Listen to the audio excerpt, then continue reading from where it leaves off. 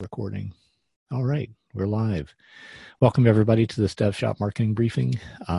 Thanks for being here. If you came here live, you've got the opportunity to ask questions of my guest expert, Liston Witherill.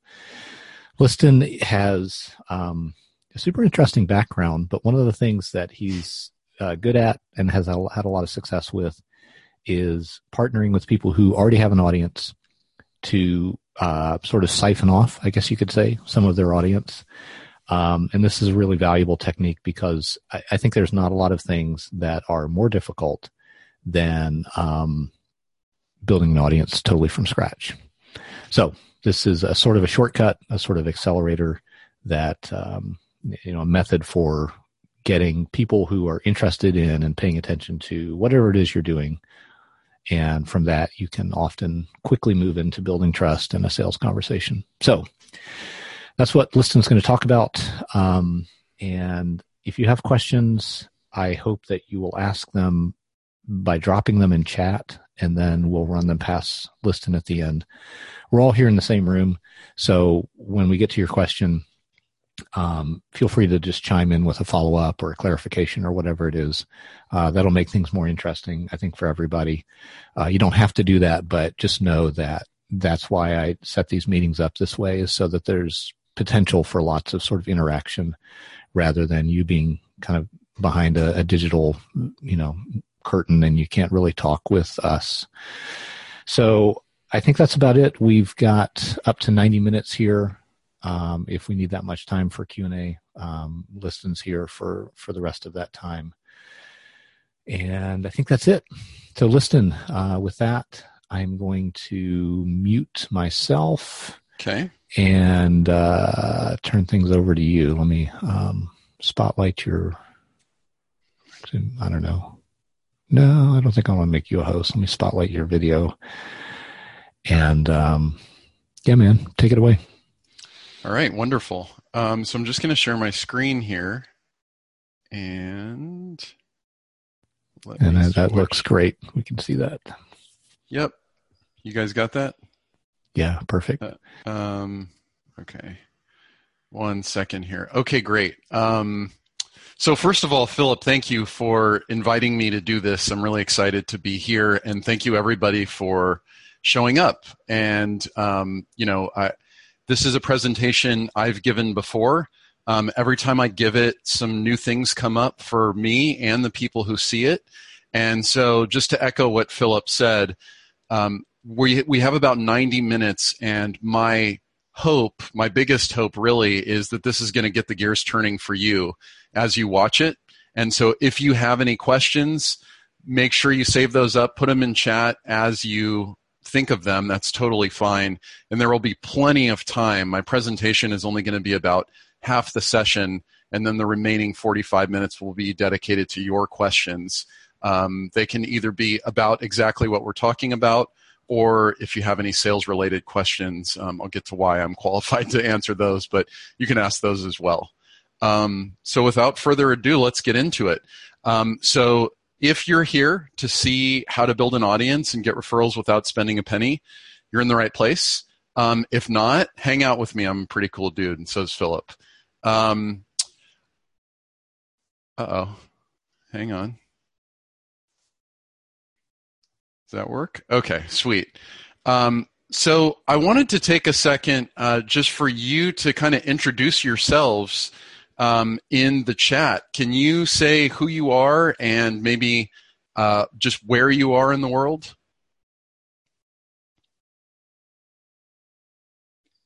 And Philip, I'm going to rely on you to read these off because Keynote takes over my entire screen, so I have a hard time. I don't know. You might be relying on the wrong guy. I'm pretty unreliable. I have faith in you. I have faith. Don't let me down. So we've got Ari, who's in Richmond, Virginia. Tristan in Germany today. Holy cow. But I think Tristan, based on his accent, lives in the UK, or that's my guess anyway. Josiah from LA. Dave from Chicago-ish. Scott Jacob from Denver, Colorado. And Michael, let's see. Michael, I forget where you live. East Coast somewhere, I think. Stafford, Virginia. There we go. Martin from Vancouver, BC. Tristan's normally in Brighton, so I'm not that much of an idiot when it comes to accents. David, oh my gosh, David lives, I'm going to guess, less than 50 miles from me in Napa Valley. I'm over in Sebastopol. David, nice to meet somebody who's semi-local. All right, so it looks like that's who's here, Liston. That's who is scrutinizing your every word, paying rapt attention to what you have to say. Wonderful. Well, thank you all for sharing a little bit. So my name's Liston, and I live in Portland, Oregon, where it is gray and rains a lot, but the winters are pretty mild. And what I do is I help freelancers and consultants sell with confidence. We can kind of get into what that means later, but what I really want to share with you today are two strategies to build your audience, whether they're large or small. And the reason you may be here is you've thought something like this before. I could help so many people if I could just reach them.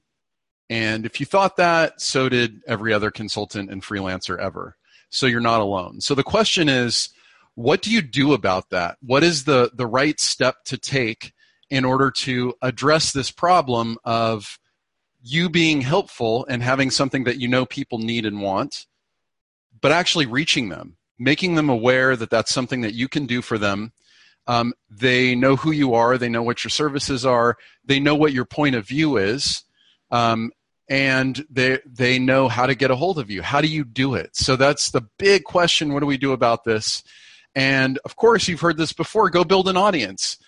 And the advice seems really simple. Yeah, of course, I'm going to go build an audience. But as you kind of dig into it, what does that mean? And you've probably heard things like this. Go out and write a blog and create a ton of content. Promote what you make on social media. If you're going to be on social media, create custom graphics. Be yourself. Inject your personality and humor into every single post. Do that 5 times a day. Get zillions of readers while you're in the process.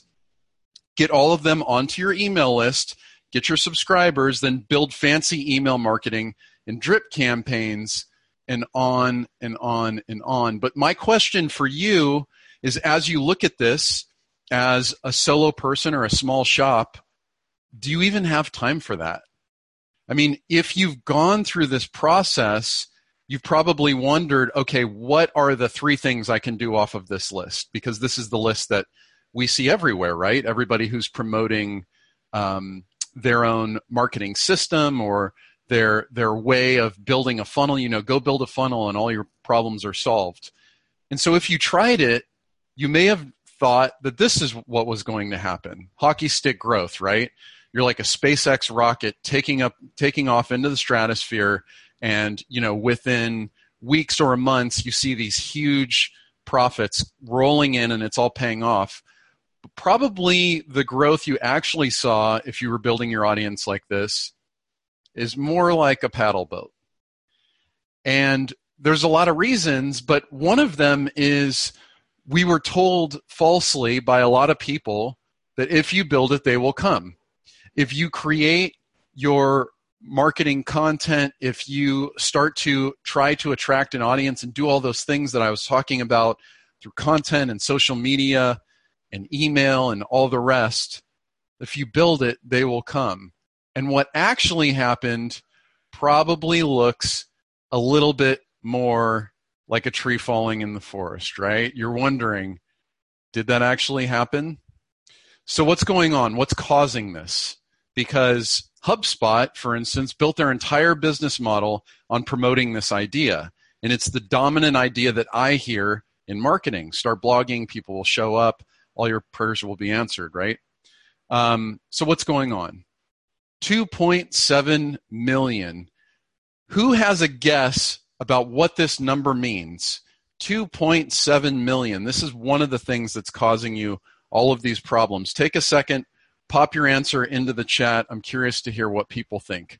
2.7 million. Why is this number causing you to fail at building an audience? Philip, I'm relying on you here. Is that how many times you have to get rejected before you make your first sale? Thankfully, no.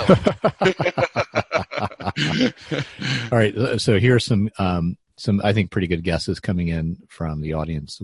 David says new like pieces of content per day, blogs. Is it blogs? Blog posts per hour. Number of times Trump tweets every day. Which, it's which of these is it? Let's go ahead and resolve the mystery here. Yeah, so blog posts. So this was the number of daily blog posts as of 2015.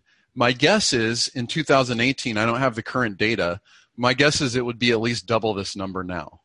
So as we create more stuff, as tempting as it is, this build it and they will come thing is not going to work because there's millions and millions of other people doing that, right? And a lot of companies are creating huge amounts, huge volumes of content and ideas. And as an individual or as a small shop, it's impossible to keep up with that. So here's another problem. This is you, right?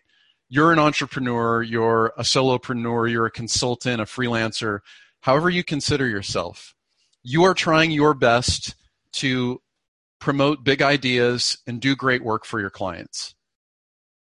Who are you competing against when you try to build an audience? Well, you're competing against someone like Molly. Molly Pittman is the VP of Marketing and Digital Marketer. She manages millions of dollars of Facebook ad spend every month, and she's an SEO expert. As you endeavor, if you're a marketing consultant, you're actually competing directly with Molly in a lot of ways. It's not fair. The game is rigged. You're also competing with this guy, Neil Patel, another marketing expert if you're in marketing services. So whatever your thing is, it's very likely that people will have dedicated experts trying to beat you and people like you and rise to the top of that 2.7 million every day, right? So you probably feel like this, and you're competing against this huge team of people who are trying to rise to the top. And so what building an audience takes is time and money and know-how, right? It's three things. It's not just one thing: time, money, and know-how. So we know we're short on time. We know we can't spend an infinite amount of money on promoting our content. And we probably don't know quite as much as some of these marketing experts who we're competing against. Now, I do want to make a quick side note about the term audience. So what I mean by audience isn't necessarily thousands or tens of thousands or hundreds of thousands of people. For you, the perfect size audience may be 20 people, right? That's fine. As I think about the economics of what it means to be a consultant or a service provider, often all we need is a few clients a year to really make rain. If you know who Blair Enns is, he suggests never to have more than 8 clients in a year. I have coaching clients who only have 1 client at a time and maybe 1 or 2 a year. And that is plenty for them because they take on long-term engagements. So when you think about audience, your audience, it really can be any size. It just needs to be the right size, and it needs to contain the right laser-targeted people. So you might be wondering, is there good news in this presentation? Yes, don't worry, there is good news.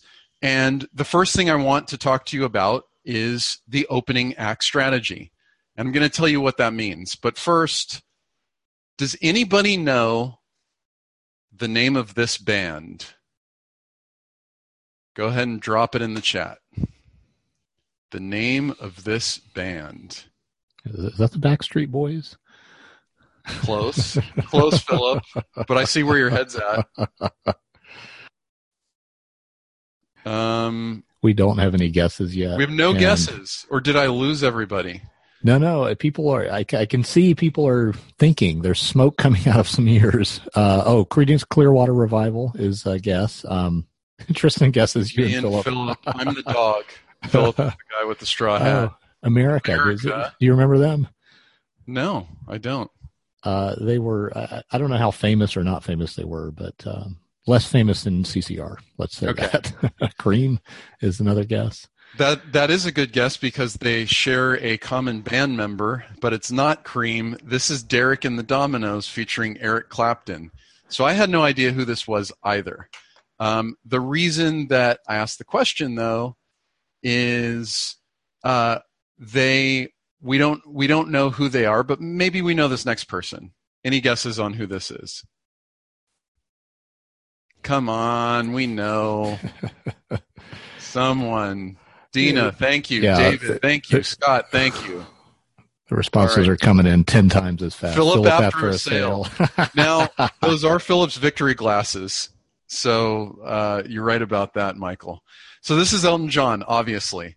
And on December 4th, 1970, Elton John opened for Derek and the Dominos. Now, granted, Derek and the Dominos had Eric Clapton as a band member, but the point here is that we all know who Elton John is. We have no idea who Derek and the Dominos are, but Derek and the Dominos headlined that show on December 4th, 1970. There are other people who opened shows before they were headliners who you may recognize. The Beatles, The Doors, Taylor Swift, Lady Gaga, Beyonce, Justin Bieber, basically anybody who's uber famous now opened for someone else early in their career. Now, Michael says Maiden used to open for Priest. Is that Iron Maiden? See, Iron Maiden is more famous now than Judas Priest is now, I think. You're testing my limits, Michael. This is not my area of expertise. But what I want you to take away from this is I want you to be the opening act. So I want you to say this with me. I will not create my audience from scratch because you don't need to. What you can do instead is be the opening act for a headliner who already has an audience. I'm going to tell you how to do that and give you an example of how this applies to business. So when I think about why be the opening act, your audience already exists out there. The headliner has gone to the trouble of building the audience you want access to. So you can access the same audience. You develop a relationship with the headliner. You can go on tour. In other words, like I'm doing right now, I have my opening act, which is very meta, the opening act webinar, and I can take this other places and show it to new audiences, right? You don't have to build your audience from scratch. You really do not have to build your audience from scratch. So it's not about producing tons of content and hoping people show up to you. It's producing some of your best ideas and then taking them to where the audience already is and helping the headliner. And I can give you another example of how I'm doing this recently if anybody wants to know. So this is the key question. Who can I help and how can I help them? So I'm a marketer and a sales guy, and I love models. So I want to show you a model. So here's a giant audience. Your headliner is bigger and more known than you are, and you're way out on the periphery, right? You're not even orbiting this group of people yet. But in the opening act strategy, you get to be part of this equation. You get to play for the headliner. And so I want to demonstrate now how I took this exact strategy and made it work. So case study number one. So there's a company called Outreach, and what they sell is a sales software. Basically, it allows salespeople to get more communications out more consistently so they can drive up their volume of leads through more phone calls and more emails. They're the market leader in this space. They get 270,000 visitors per month. They are the market leader in their category, and they had the perfect audience for a company called Sales DNA. So here's Outreach. They have a huge email list, tens and tens of thousands of people. They get hundreds of thousands, if not millions of people visiting their website every month. Their audience, the audience that we wanted for Sales DNA, is salespeople and sales leaders, right? They're already paying attention to what Outreach has to say. At the time, Outreach thought we should be doing more webinars. So they had this relatively new program that they needed to get off the ground and no content to help them do it. So they're expanding their content program. They deliver great info to their customers, which is why they have their audience's attention. And what they really needed is to convert subscribers into demos. And webinars were one way to help them do that. So, what does the audience want? Simple. They just want to be more awesome at sales. They're salespeople and sales leaders. They want to meet or beat their quotas, and they want better ways of doing their job. That's it. So here's this company called Sales DNA. Josh Braun runs it, and the goal of Sales DNA is to make salespeople more awesome, right? So across the board, Sales DNA, the audience, and outreach all have the same goal, which is to make salespeople more awesome.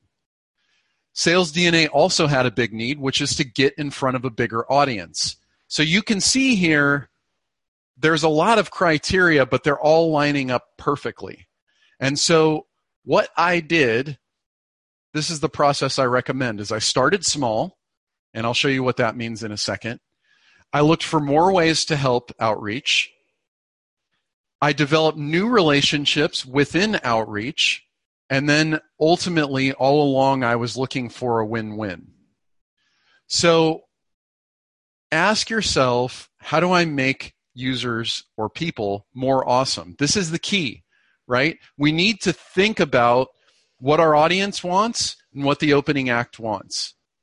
Once we figure that out, we need to figure out how can we actually deliver that to both parties. So how can I make people more awesome? So I'm going to give you step-by-step exactly how I created a relationship with outreach and what it's done for Josh. So the first thing is I reached out to Mark, and Mark is the VP of sales. He is the perfect person that I needed to talk to at outreach. I reached out to him, and I did my homework, and I said, hey, I see you're using Chorus, which is a call review software, to boost your sales team's performance and help them on their calls. Also, we're demoing outreach right now and absolutely love it. It's absolutely Krillin, which is something, it's a reference to Mark's LinkedIn page. And then I asked him, will you be on my podcast to talk about how he coaches reps and AEs, account executives? It's only 30 minutes. Next thing I know, Mark schedules. I interview Mark. We record it. I publish it on October 5th. And then I started reaching out and asking if I could write articles for outreach. And I said, hey, I got Mark on the podcast based on how I use outreach, your tool. What if I wrote an article about how I did that? And they said, I love this. Yes, please write that article. So I posted that article. Then I said, you know what? We've been writing a lot about how to keep a prospect's attention. Would you like an article on that? They said yes. So this is me starting small. Podcast, couple articles. Then I said, hey, do you ever do webinars? And they said, yeah, actually, we're trying to do more of those right now. And I said, great. We have a webinar on how to start conversations with strangers without being too salesy. And they said, we would love that. Okay. So we do the webinar for them. Now this is the win-win, right? Here's that webinar landing page. 450 registrants, 150 people attended, and sorry about that. 450 registrants, 150 people attended, and I got the complete list of who was there and who wasn't there. We remarketed to the 300 people who didn't come and did another webinar for about 75 people. Those all got added to our list. And I think what's more important here is this idea of repeat wins. So one thing you notice is I created a relationship with outreach. Now they know Liston, they know Josh, right? They know what we're capable of producing. They know their audience has demand for the content that we're giving them. And the content that we're giving them was exactly on message to what Josh was providing. So we got all these repeat wins. So now there's three or four articles of ours that are published on Outreach. That gives us backlinks to our site and access to a new audience, links to content upgrades. Josh has now done a second webinar with Outreach where he got about 12 meetings the second time. And so once you're accepted, You're just going to do it again and again and again. And this is why it's critical to pick the right partners, if you can, from the start, because you're going to form a relationship. So when you think about doing a bunch of podcasts, the nice thing about a podcast is it's fast. You can say the same thing over and over again, and you get access to new audiences all the time. The downside is that you don't have repetition built into a podcast.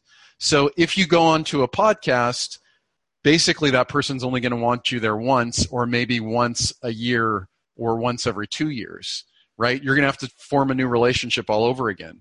The nice thing about what I'm suggesting here for building your audience is not only can you go somewhere where they have a big audience that you can access, but there's the opportunity to keep doing more because they need to feed the content beast, and you, of course, can help them do that.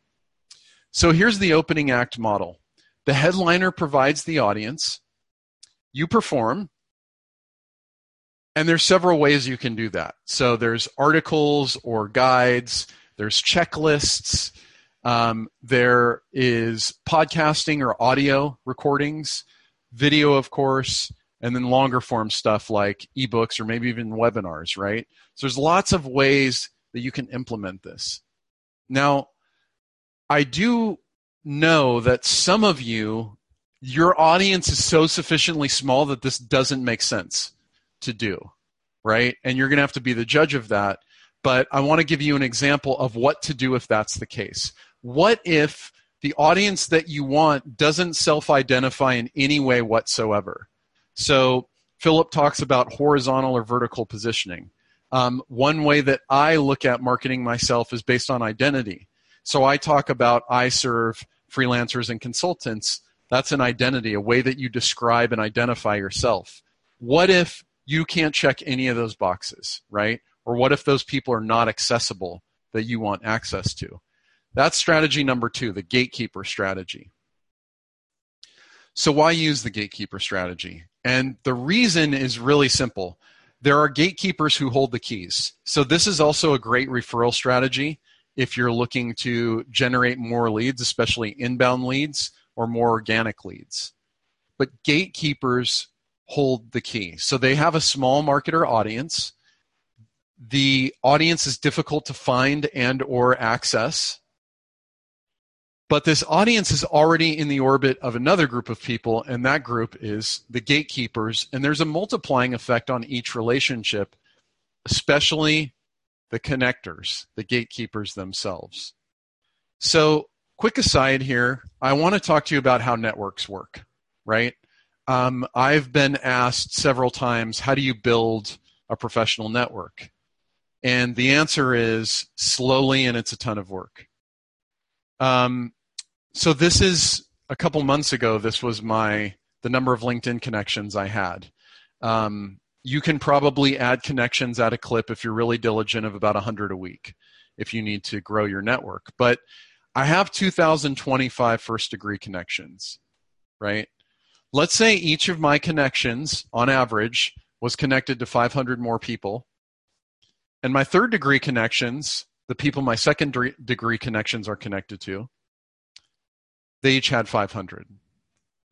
So now my network is 506 million people, right? Obviously ridiculous. I can't serve that number of people. But the point is, as you connect to these gatekeepers, they're likely to know many more people that you want to know. And some of the people that they know are other gatekeepers, which can introduce you to more people. I know this is a little abstract, so I'm going to make it real for you in a second. But I also want to recommend this movie, Supermensch. So one thing to know about the way networks work is there are a few people called connectors who are connected to orders of magnitude more people than others. As we make our network, we don't know who these people are, usually, right? It's hard to know externally who's going to have the biggest multiplying effect. But generally, I've found in my career, only a few people make an outsized difference. And so this guy, Shep Gordon, this movie is called Supermensch. It's available on Netflix. I highly recommend it if you haven't seen it. Here are some of Shep's clients. Blondie, Luther Vandross, Pink Floyd, Emeril Lagasse, Wolfgang Puck. So not only did Shep Gordon manage lots of people in music, but because he was such a super connector, he also made the celebrity chef. He was the first guy to do that as a manager. So Shep would be a good gatekeeper to know if you wanted to be connected to entertainers, right? Maybe that's not your jam. Let's look at another graphic. The gatekeeper strategy. So this is how it works. There is a person who holds the relationship to the people that you want to meet. Let's say your audience is only 50 or 100 people, right? Maybe you need to know 5 gatekeepers who each know 10 to 20 people. So each gatekeeper, there's going to be some overlap in who they know and how they control that access. So let's make this real with a really concrete example. So I want you to meet Samantha. Samantha is the owner of a company called Red Zest Design. Now, what Red Zest Design does is custom presentations and graphic design for TEDx speakers specifically. So if you've heard of TED, Ideas Worth Spreading, it's a series. It's started as a single conference where some of the world's leading experts in different fields will come and talk about whatever their thing is, right? How to have a better marriage, why we don't sleep well at night, like on and on, all of these kind of big questions and sometimes existential questions. TED's become such a big brand that they also have TEDx now, which is a bunch of local events where local people will come and speak about whatever it is that they're working on. So there's a lot of TEDx speakers. The problem is Sam doesn't always know who those TEDx speakers are because the TEDx events are done by private organizers, and those private organizers don't always do a good job of listing the speakers ahead of time. So if Sam wants to make more relationships with TEDx speakers and she wants to get them in time to help them with their presentation, Sam obviously needs access to her gatekeepers, which are the event organizers. So at any given event, this is the structure, right? So think about if you have a small audience and there's some sort of structure whereby gatekeepers are granting access. In Sam's case, it's the event organizers. They're the ones contacting all of the speakers, arranging those speakers to talk, and it's up to them to help their speakers succeed. So one event organizer may know 7 different speakers or 10 different speakers. It depends on the size of the event. Now, my question to Sam was, when I was helping her with this, was do the TEDx event organizers ever get together? Yes, they do. And they get together for a conference called TED Fest. And it's in April of this year. And I said, you're going, right? And she said, yes. So the next question was, how can she leverage these gatekeepers that she already knows and new ones that she wants to meet in order to drive some referrals and start to build her audience of TEDx speakers? So we put together a plan. This, in case you haven't noticed yet, I love plans and I love bullet lists. So that's what we did. We put together a plan. The first question is always, how can I be helpful to these people? So whenever we're doing anything that's related to lead generation, and Philip does an amazing job of this, Philip is always asking, how can I help the people who I want to do business with, right? How can I make something useful for them? What can I do to make their life easier or make them badass and more awesome at what they do? So that was our first question. How can Sam help with these people? The next question, and I call this the leftover strategy. I don't want to muddy the waters, but your strongest connections are the people you already know. So we determine how Sam's going to help them. And then the next step is to reconnect with the organizers she already knows, right? Because we're going to ask them for referrals. They know other people who Sam wants to know. And then she's going to connect in person with them at TED Fest. So let's go to number one. How is Sam going to help them? Well, the question was, what kind of help do organizers need that you're in a unique position to offer? Well, of course, organizers want to make their event more awesome. Well, what does that mean, right? Well, speakers need help. Often people who come and speak at a TEDx event, they're not seasoned speakers. They're good at a thing, but they don't know how to speak. They don't know how to put together a presentation. They don't know how to hold attention for 45 minutes. So speakers need a lot of help. And one of the areas where they need a lot of help is with the design and the look of the slides. And so I said to Sam, well, what if you created a checklist for the organizers? And they could pass that checklist on to the speakers, and the speakers would know how they can make their speech more successful. How long should it be? How do you connect the different topics? What do I need for design? And then secondly, she could give them a template. Hey, here's a pre-designed template, and if your speakers just dump their information on here, there will be a consistent look across the different speakers for your event. Would that be interesting to you? So that's the way she can help these event organizers. She came up with another idea since I put this presentation together, and that is to give an email course that drips out over time that she would sell to the organizers and they would give to the speakers. And so over, say, the course of 2 weeks, she would walk them through some best practices of putting together a kick-ass TEDx talk. So this is what it looked like. We determined how to help them. Step number 2, reconnect and refer. And this is what the email looked like that I wrote for Sam. Hey, Scott, who's a TEDx organizer, I'm getting excited for the upcoming TED Fest event. Will I see you there? Just curious, do you know any other organizers headed to the event? I only ask because I want to make sure to talk to anyone you think is awesome. Sam. Very short, very to the point. She already has a relationship with these people, so we don't need to kill them with formality, right? Now she gets a positive response. We have a plan for that. Thanks, Scott. If you're up for it, could you send a mutual intro email to the person you recommended? You can just copy and paste this text. So we're making it very easy for them to make a referral or an introduction. Now, if she gets that referral, we have a plan for that too, right? This whole thing is planned out ahead of time. So after the intro, she says, hey, Dustin, I'm getting excited for the upcoming TED Fest event. Will I see you there? Just curious, would you like to meet up at the event? I've worked with Scott, client reference. I've worked with Scott at TEDx to help him put on a stunning event, and I'd love to share some ideas with you. You can take them for free or just pretend you like them, Sam, right? So a little bit of humor and permission to not use Sam's stuff. Number 4, connect in person, right? This is the last part of the plan.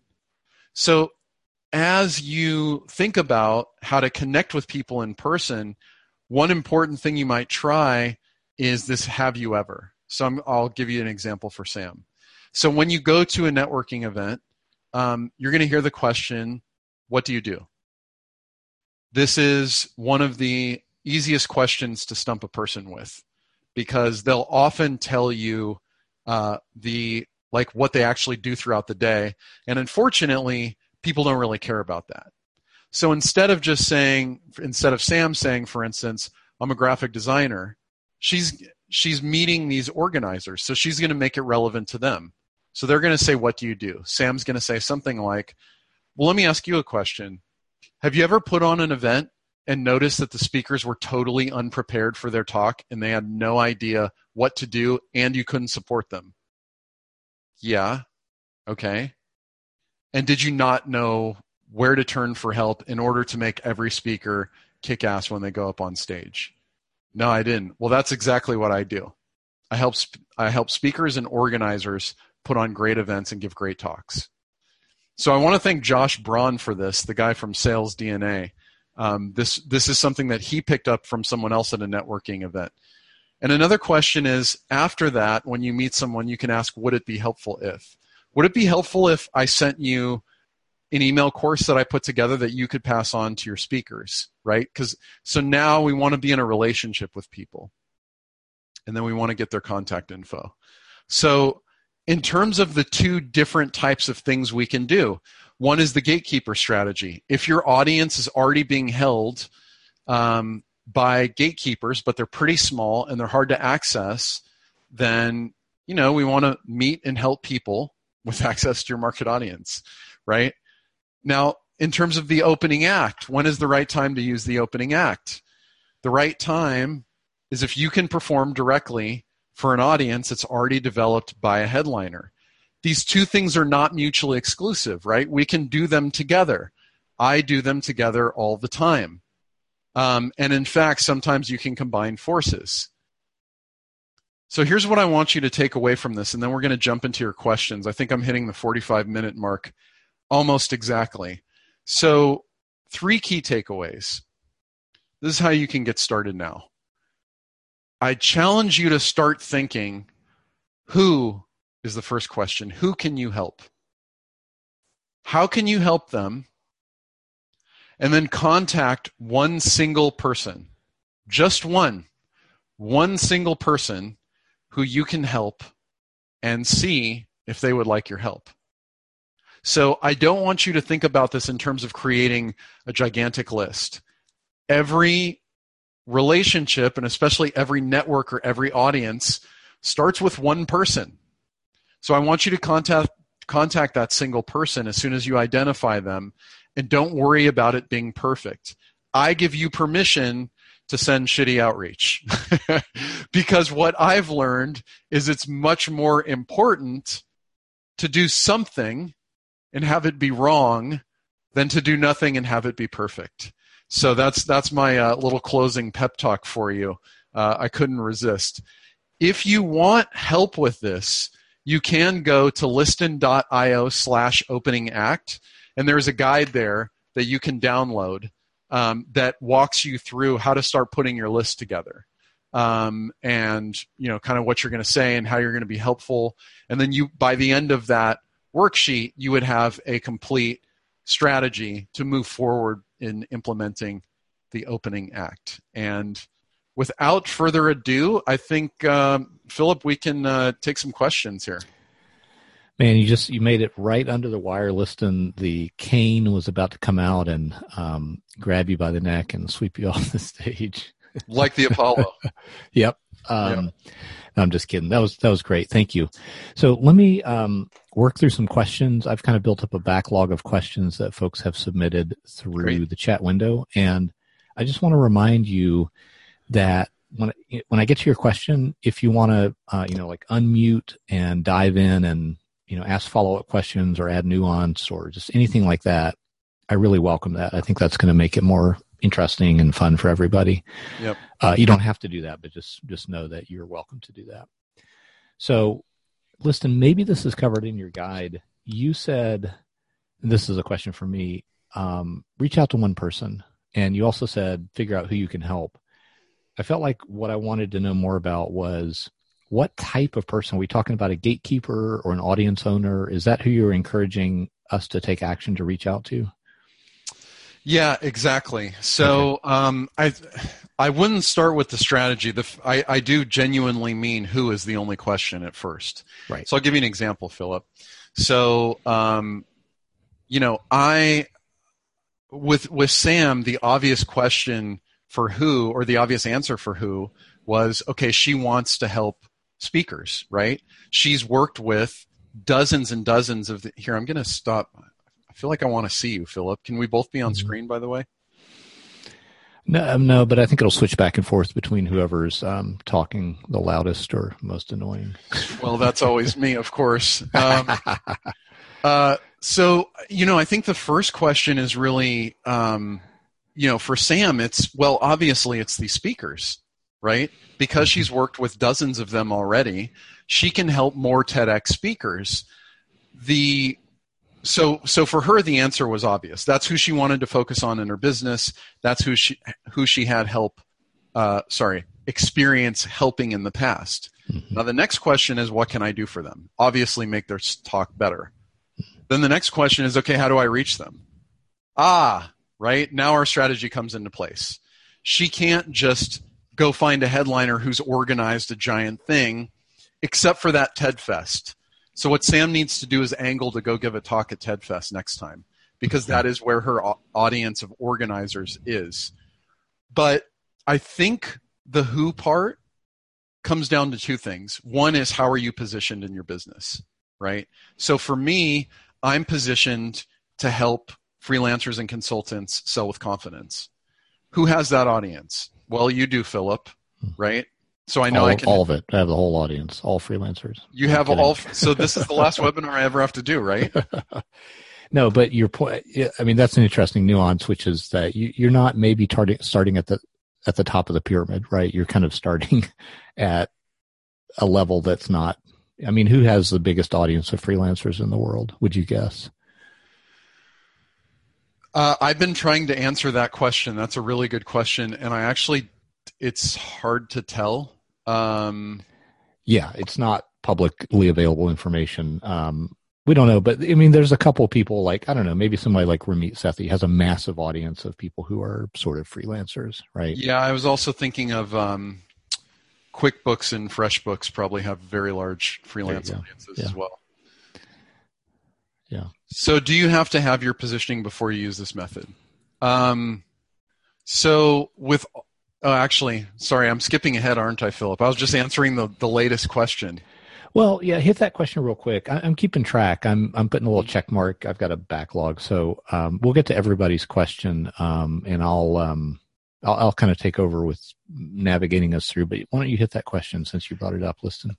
Yeah. So thank you, Josiah, for asking that. The short answer is it's a lot more effective if you have it.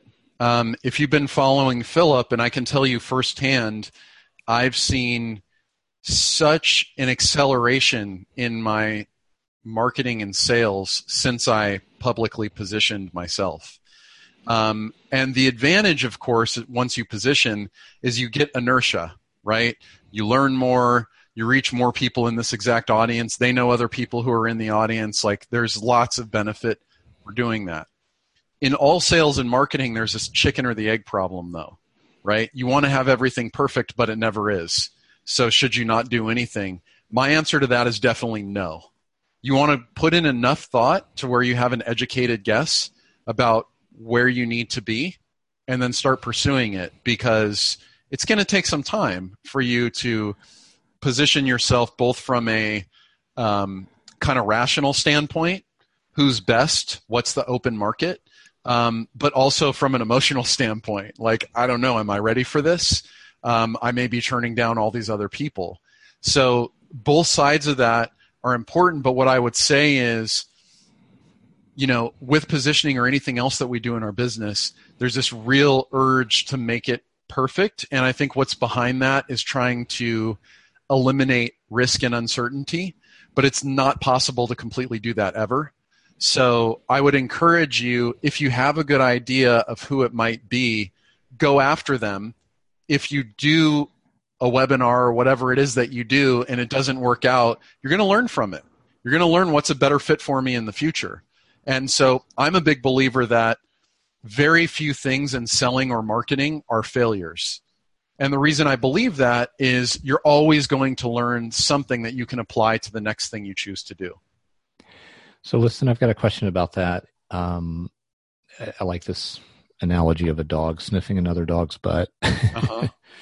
So when you reach out to a gatekeeper or someone who has a big audience, are they going to kind of sniff your butt by looking at your website to see if you look credible or if your positioning matches their audience? Do you know what I'm getting at? I do, yeah. So I have a really long article on the opening act that walks through all of this. If anybody here is interested in reading that, you can just go to my site and then click the articles tab at the top. But the answer is yes, right? There needs to be a sufficient amount of overlap between you and your headliner, and they want to see some sort of proof that you're not going to bomb, right? Because they're taking a risk. We all have a certain amount of social capital in our business, and when we spend it, we have less in the bank, right? So if Philip brought me on here and I gave a really crappy webinar, you're less likely to come to the next one. Hopefully you're not left with that impression, but that is the case, right? So you're going to want to put your best foot forward and demonstrate to the headliner why they're not taking a risk on you. Cool. I think it's also helpful to say directly what the benefit is to the headliner. Often they will know. So like for Philip, he wants to do these DevShop marketing briefings every month to every quarter, something like that. Sure. So Philip needs to feed the content beast with quality content and quality people who show up and do their opening act for him, right? Other people like Outreach, their goal is to convert subscribers into demos. How do I get more people off the email list and into a sales demo and actively engaged in a sales opportunity? So you're going to have to tell them why you can help them do that. Great. Josh asks, so is this the webinar version of guest posting? Well, so the way I've tried to construct the opening act idea, and you can tell me if I was successful or not, is that it can apply to any type of content, right? It could be a webinar. The reason I like webinars is as a service provider, I get to demonstrate who I am. You get a sense of who I am and what it would be like to work with me, or, is Liston trustworthy or not? Yeah. And it's up to me to fulfill if I am. But a webinar, I like the format because I think it emphasizes some of my personal strengths. You can do whatever you think you're best at or whatever your audience consumes. Totally up to you. But guest posting is a great example. The thing that I like to do, though, when I guest post, and I'll give you another example of this. So there's a company called Millo.com for me, right? There's a bunch of companies that go out and generate leads. One of them is Workshop, and I talked to Rob from Workshop yesterday. And Millo basically does the same thing. You pay some amount, and you get an email newsletter with leads on it. So I'm going to go to them and say, hey, what if I did a regular column once a month? And then once they say yes to that, I'll say, what if I did a webinar on this thing? Like there's tons of demand. I've done it for 3 other audiences. Some of your competitors are featuring my content. You essentially, there's a little bit of FOMO there, right? You'd be missing out if you don't feature me. Mm-hmm. So that's how I would leverage. So guest posting, you're right. I get links back to my site. That's great. I get notoriety. I get more people reading my stuff. But I also get the opportunity to deepen my relationship, which is important. Okay. Great. There's something where I'm going to say I wanted to see more detail, and it was you were talking about the example of Outreach and that case study of how you kind of set up this relationship with them. And at one point you said, hey, do you guys do webinars? Can you kind of add some detail to how you actually handled that conversation?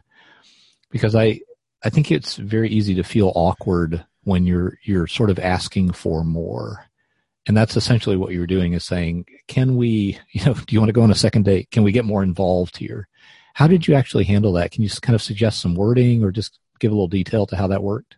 Yeah, I'll tell you exactly how it happened. So I did the podcast with Mark, mm-hmm. and then I said to Mark, hey, I notice you have guest posts on Outreach. Who should I talk to? Hold up. So this was like you were still talking real-time voice conversation? Nope. Okay, so this was over email. Okay. Yeah, after we hung up, thank you. I'll just do a blow by blow. So after we hung up, this is what I did. I went on LinkedIn and I found that Chelsea Feldman was the head of content at Outreach. And I emailed Mark and I said, hey, I was thinking about publishing something related to getting you on the podcast about Outreach. Do you think Chelsea would be interested in content like that? And he's like, yeah, absolutely. And I said, great, can you introduce me? He introduces me to Chelsea. I write that content. And this is what I always do when I write for sites. I say, okay, I'll give you an outline. And when I turn in the outline at the end, I go, by the way, I have this other idea for a post. So I'm keeping it moving, right? And she says, great, that sounds good. And so I turn in the first article and I said, hey, Chelsea, just curious, do you guys do any webinars? Because, and this is important, I'm sure you get lots of people subscribing to your blog who never do a demo. Mm-hmm. And she said, yeah, actually, this is really timely. I'm going to introduce you to Lauren. I said, great, who's Lauren? She said, well, Lauren Alt runs our webinar program. She'd love to talk to you. We really trust you with everything you've done. Mm-hmm. I said, great. So Chelsea introduces me over email to Lauren. Mm-hmm. And then I say to Lauren, hey, here's the idea that we had. What does your content calendar look like? So I'm now being considerate of their own internal direction because, mm-hmm. There are goals that they need to hit.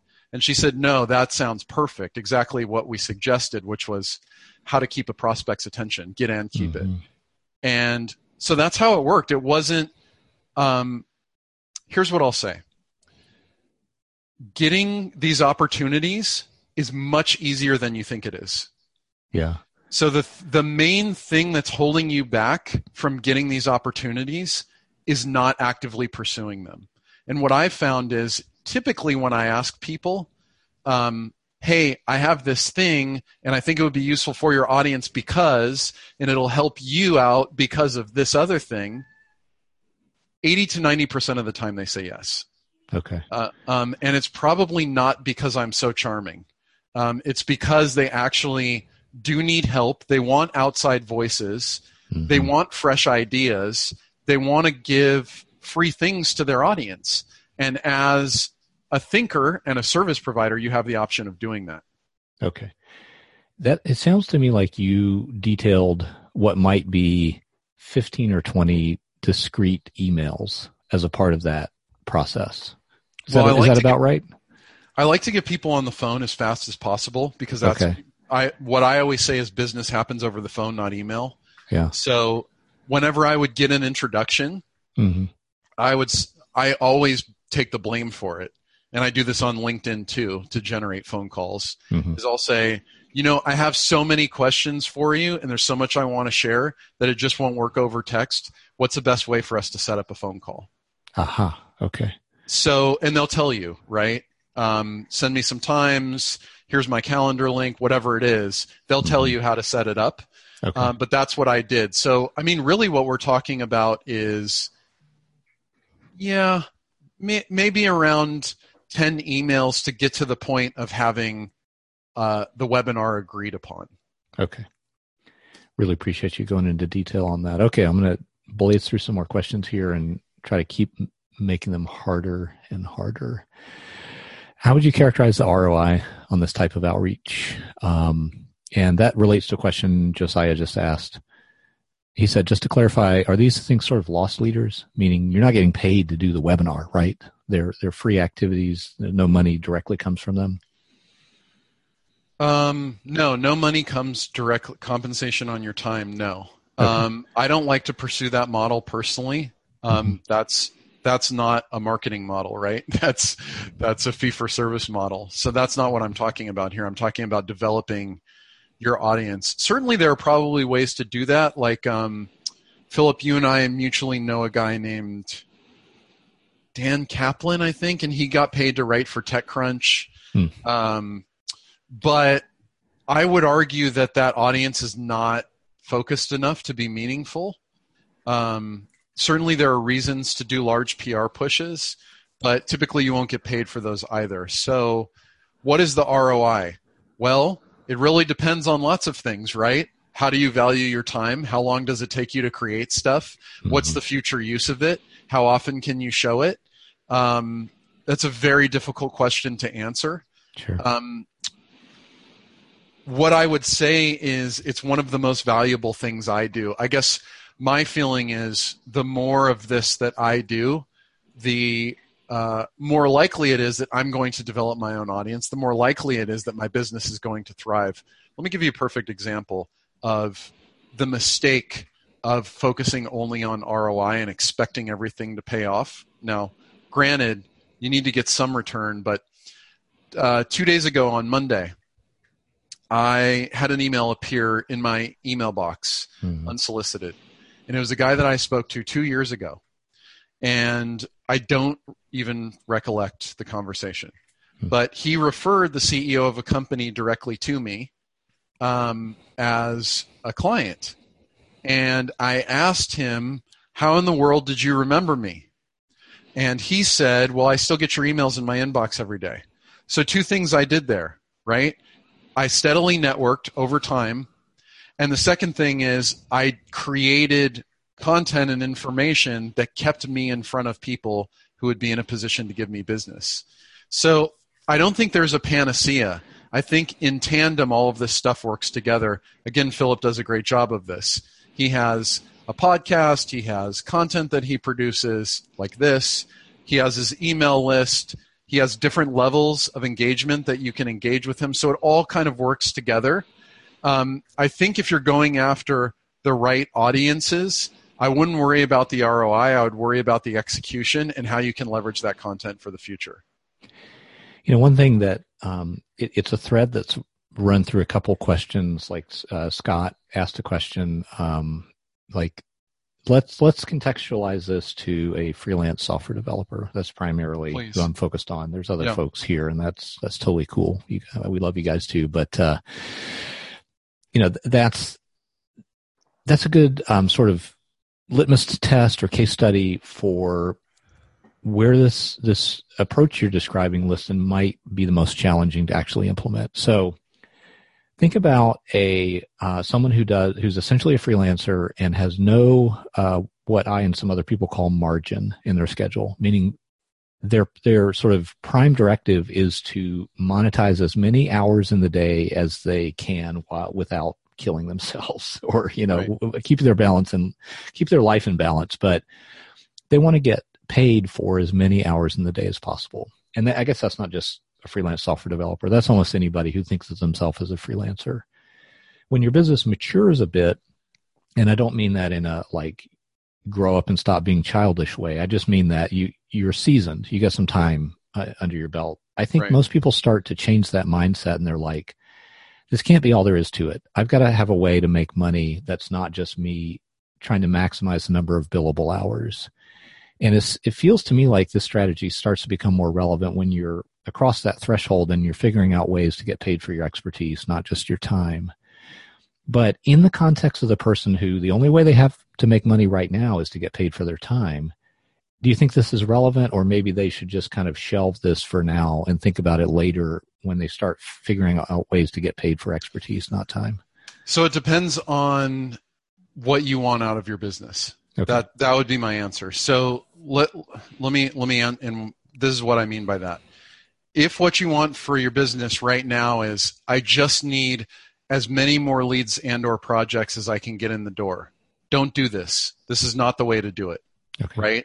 The way to do it is what I call the leftover strategy, which is basically taking an inventory of everybody who you know and contacting them and reforming that relationship, asking for referrals, seeing if there's projects that you can do for them, purely kind of an outbound sales model, right? That is your fastest path to get projects right now. This is not it. However, if your long-term goal is to also in tandem, and this is what I'm doing now, I'm doing both, right? I'm doing my opening act stuff where I'm showing myself and the help that I can offer to other audiences while I'm also doing the outbound stuff. And the reason I'm doing that is because I believe that in the long run, and the numbers support this, this is going to be the best way to develop more lead flow. So, you know, it really depends. If your goal is just to freelance and do as many projects as you can, then the opening act strategy, probably not for you, especially if you don't want to be known for a thing, right? So the reason that this is so powerful is because it helps you sort of brand and drive awareness for what you're doing, which is critical. But if you don't care about that and you don't want to take a flyer and, you know, sometimes it's not going to pay off at all. I'll be totally honest with you, right? But in the aggregate, it works. So the difference between outbound and inbound, and I'm working on this article right now, so it'll be up this week. I'd say one of the biggest differences is with inbound stuff like the opening act strategy, I get more exposure. That pays dividends over time. So I do all of the investment up front, And I continue to get more leads from that over time and more trust. My trust radius or trust velocity, what is it? Lead velocity. What is Trust your velocity. thing? Trust velocity. Like, how quickly can you build trust as you're doing lead generation activities? Just as a super quick one sentence summary of that. Go ahead. How are you generating the leads? Well, the thing that I'm trying to draw attention to is, like, you can generate leads in a lot of ways. You can be out there with a sandwich board, like those, that happens every January through April here in the U.S. There's these tax, H&R Block, tax refund, or tax preparation places. Someone's going to be standing on the sidewalk, and if it's in a city, with a sandwich board, they're generating leads, but are they building trust at the same time? And what I think is great about these sort of high bandwidth things like podcast guesting or doing webinars is that they can often generate trust very quickly and generate really great leads at the same time. So that's exactly the point I was making. Okay. On these inbound channels like the opening act strategy is whenever you get a lead coming to you through this, you've already done the hard work of educating them, building your credibility, building your trust. And it pays dividends over time. So Philip you're going to post this on your website, I think, Yep. and it'll send traffic to me for years. Who knows how much? I don't know, but it'll live there, and I'll still get the benefit of it. Whereas if you're doing outbound, this leftover idea, right? I'm going to existing clients, past clients, friends and family. That only works while I'm actively doing it, and I have to do the whole process of building trust, building credibility while I'm talking to them. So I'm starting over from scratch every single time. Okay, cool. I'm going to keep us going through questions here. Tristan asked a really interesting one. Basically, do we kind of make one talk or one presentation or whatever and shop that around to a bunch of places, or do we need to customize it for each of these people we're trying to partner with? Yeah. I would say if you could make only one, that would be the best thing to do. And if you could localize it slightly, which I didn't really do here. I thought because I'm talking to lots of freelancers and consultants, this would be sufficient. But if you need to localize it slightly, you should do that because it makes it more relevant. So I'll give you an example of that. So I'm going to give a talk on having initial sales conversations to Rob's audience at workshop. Mm-hmm. And the way I'm going to localize it is I'm going to show the leads that he sent out that week on the webinar. And I'm going to say, let's pick two. And I'm going to demonstrate to you how I would reach out to these people and why. Right? What does that take me? An extra 10 or 15 minutes? I've already done the slides. I get to do them the same. But for his audience, it becomes orders of magnitude more impactful. Right. It's much, much more relevant because it's like specific to them. Here's the key. Whenever you give a talk, you want the audience to become the hero in your story, right? So if there are things that I can do to help them do that, to become the hero, I will do those things. But to answer your question directly, Tristan, having one thing and getting really good at it, especially if you're an inexperienced speaker or writer or whatever it is, that's a great way to do it. The only problem with that is you won't get the repeatability if you only have one thing. However, you will, the work that you're saving in doing new content, you'll be spending in contacting new people and creating new relationships. I just want to add to that. So much of my thinking about marketing is influenced by the lean philosophy of software development and this idea that you can start with a sort of very, very small prototype. I think that's so relevant because the thing that most of us are fighting as solo business owners is busyness, really, or is the fact that we've got to bill our hours to keep the wheels on. And so we're sort of fighting to get just a little time each week to spend working on our business. And that's, I think, another reason to start small. I fall victim to this probably as much as anybody, where you come across an exciting idea and you scale it up in your head and you see how amazing it could be at scale. And so you're like, well, then I must build that thing at scale. And that's my starting point. And I think that makes it even more difficult to actually implement. So what you said earlier, Liston, about even if it's going to fail, it's so much like getting in shape. It's like, it doesn't matter that you get in shape in one day. In fact, that's impossible. You got to get out there and walk or exercise, or, it's these small wins that you're trying to stack up. Yeah. Yeah. And just to add to the lean philosophy point, because I think it's a good one. What I would recommend is so if you wanted to do webinars, and you can do whatever you want, but whatever it is, don't make it. Come up with the idea, and all you do is you email the person who you think it will help and say, hey, I have this idea to help your audience, and it'll be a webinar, an article, a video, whatever it is. And here's the outcome that I want to help them achieve. So that may look like, write code without wasting any time anymore, right? A process to write more effective code, whatever it is. And if they say, yeah, I'm interested, then say, great, let's set up a call, right? Get them on the phone, and now you're pitching them an idea. You still don't have the presentation. That's fine. All you have to do is get their buy-in first on the general idea, and then the next step would just be to create an outline. This is how I do all my content. I say, okay, I'm going to send you an outline. It's not going to be done. I just want general agreement on what I'm presenting. And then they'll approve that, and then you make your presentation. Yeah. Yep, I agree. There's going to be a tension there. I just want to point out that, and the tension is, can I really do this? I'm promising something. I'm not sure that I can really pull this off.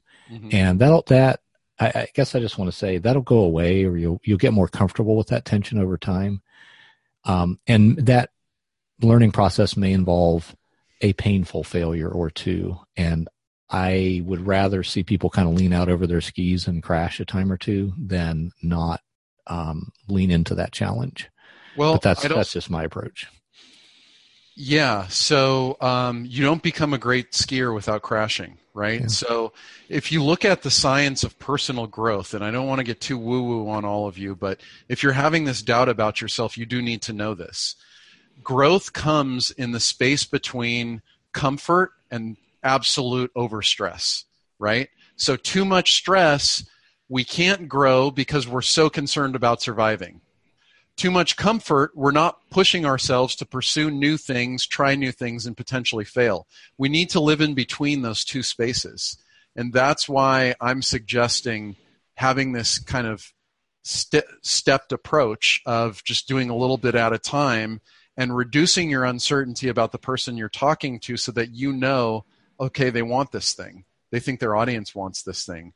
And you build it slowly over time. That takes me to the next question, which is my question, but I know people are thinking this. So in one point in your presentation, you said a great way when you're interacting with someone in a real-time, maybe in person, but real-time conversation. Yeah. Rather than saying, what do you do? Mm-hmm. You can say something like, have you ever had this problem? Or would it be helpful if? Mm-hmm. And just a reality check, how uncomfortable is it to do that the first few times? Is it easy, or does it kind of make you feel awkward, like you might be stumping that person and setting yourself up for an awkward social interaction? Well, so you would ask first, well, what do you do? Okay. Right? So you can contextualize it for them. Because if if your answer is like some complicated sort of, or, esoteric coding language that someone wouldn't know about, we wouldn't want to go into detail on that. Mm-hmm. We would just give them a higher level thing. But yeah, it is a little bit uncomfortable first. What I would say is know your line, right? So you would have taken some time to think about how you're going to do this. So in the example that the way Josh Braun learned this, Josh said to the guy, what do you do? And the guy said, are you in sales? And Josh said, yes. Okay, so now he's verified Josh will understand any sales reference that I make. Mm-hmm. Yes, I'm in sales. Okay, let me answer you the question. Do you manage anybody? Yes, I do manage people. Okay, have you ever had the problem where your cold callers are spending 90% of their days not dialing but sitting in dialing queues and not getting responses on the phone? Yeah, I've had that problem. What would you say if I could 5x the number of connections you made in a day? I would say, I want to know about that. Yeah. And the guy said, get out your calendar. Right.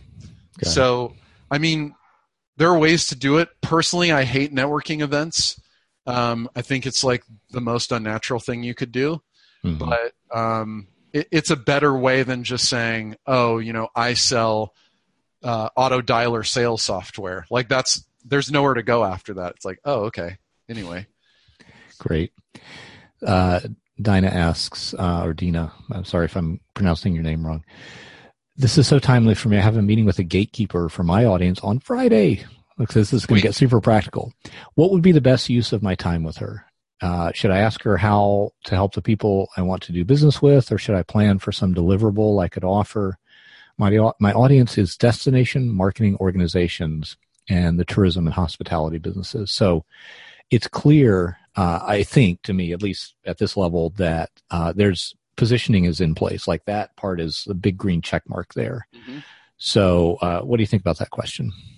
Yeah, I would, my approach would be to find out, like what actually, can you tell me the context of the call? Like what are they expecting in this call? Yeah, and Dina, I don't know if it's convenient for you to unmute and give us some more detail. Yeah, if you could jump on, I'd awesome. love to actually help you with this live. Yeah. No worries if not, but... well, I'll just go ahead and answer it, and if she can jump on, then cool. Okay. She can jump in. Yeah, so my approach would always be to ask, who are you serving?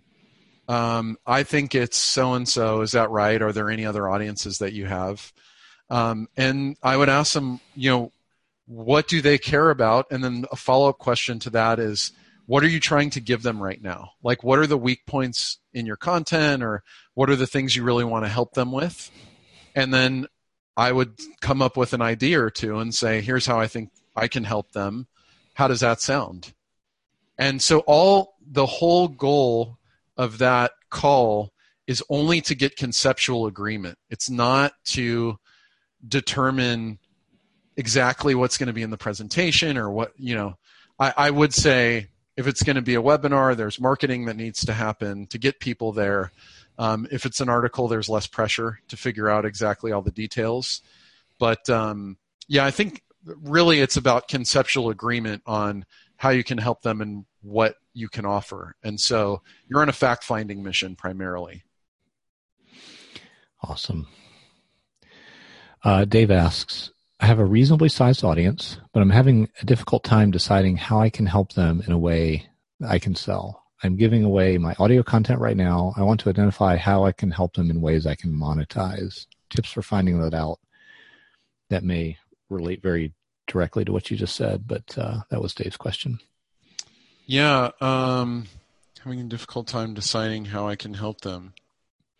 So, Dave, what I would suggest you do is actually talk to people. Like you're going to hear me. I'm a broken record on this one. The more you can talk to people, they'll tell you what they need. They'll tell you what kind of problems they're having. And I would ask a question like, hey, just curious, what do you get out of my podcast? Like, why do you tune into it? Right? Or whatever I don't know the form of your audio. But I would ask them what they're struggling with. Why is it they tune into you? And then I think you'll have a pretty clear idea of where they need help. And the more of these conversations you have, the more likely you are to be able to answer that question. I know it doesn't feel like a formula because there's an art to it also. But what you want to do is start collecting feedback and pick up on what are those themes that you're hearing. That's a tough question, man. That's like one of the essential questions of business is like, what should I make? So That's a hard one. Yeah. Okay. Can you see Michael's question there, Liston?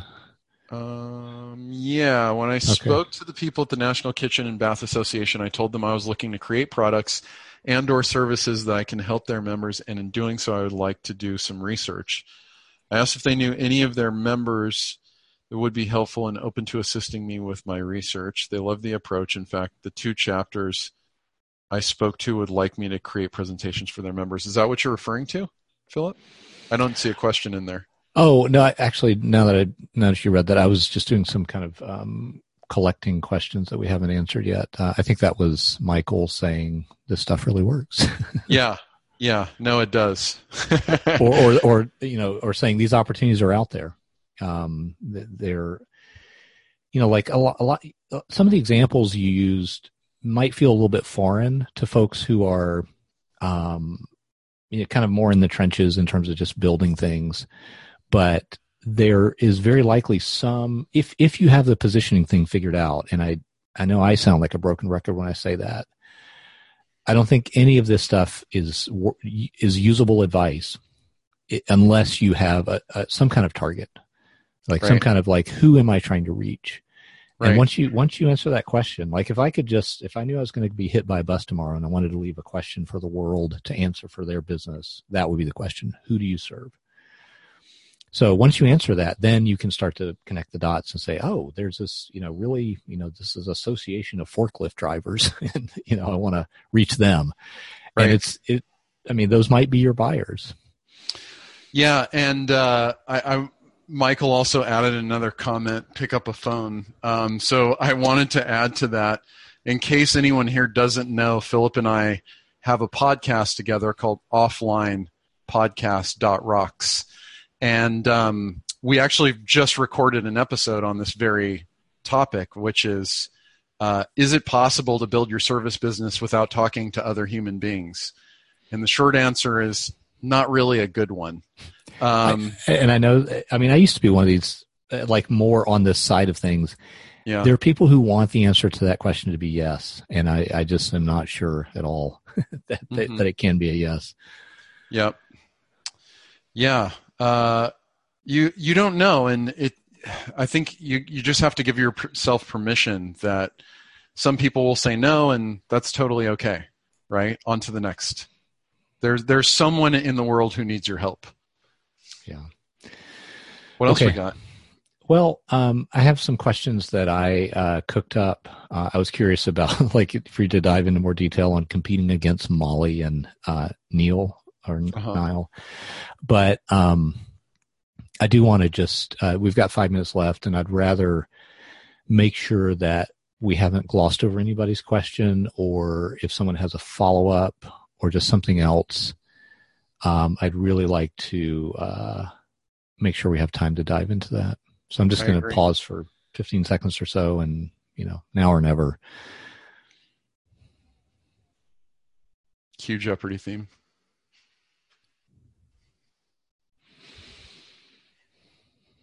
I also want to say that you guys have been awesome. This has been like some of the super, super interesting questions coming from you. Well, let's do a quick lightning round then. So you mentioned competing against, Molly. People may not know who that is, but basically someone who commands a massive audience and a massive advertising budget. Why is that hard? Yeah, if I'm out there trying to create content and earn the attention of people, why is it hard to compete against Molly? Yeah, I think that the short answer, there's two answers to that. One is her only job is to market, right, and get her content noticed. Mm-hmm. And the second answer is she has a tremendous amount of resources. Remember that picture of the tug of war, right? She has a team of strapping dudes pulling on her side of the rope, and it's just you on the other side. And so if you could, it would make a lot more sense to go to Molly and say, you should feature my content rather than try to outcompete her. Okay. So that's the short answer. Great. She's got this, if you think about a musician and a stage, she's got this stage with the Rolling Stones on it, and you're just a guy with a guitar, right? Or a gal with a guitar. Right, exactly. Okay, can you give an example of an audience or group that's not based on an identity, a horizontal position, or a vertical position? That's something you touched on real briefly, and I wanted a bit more detail.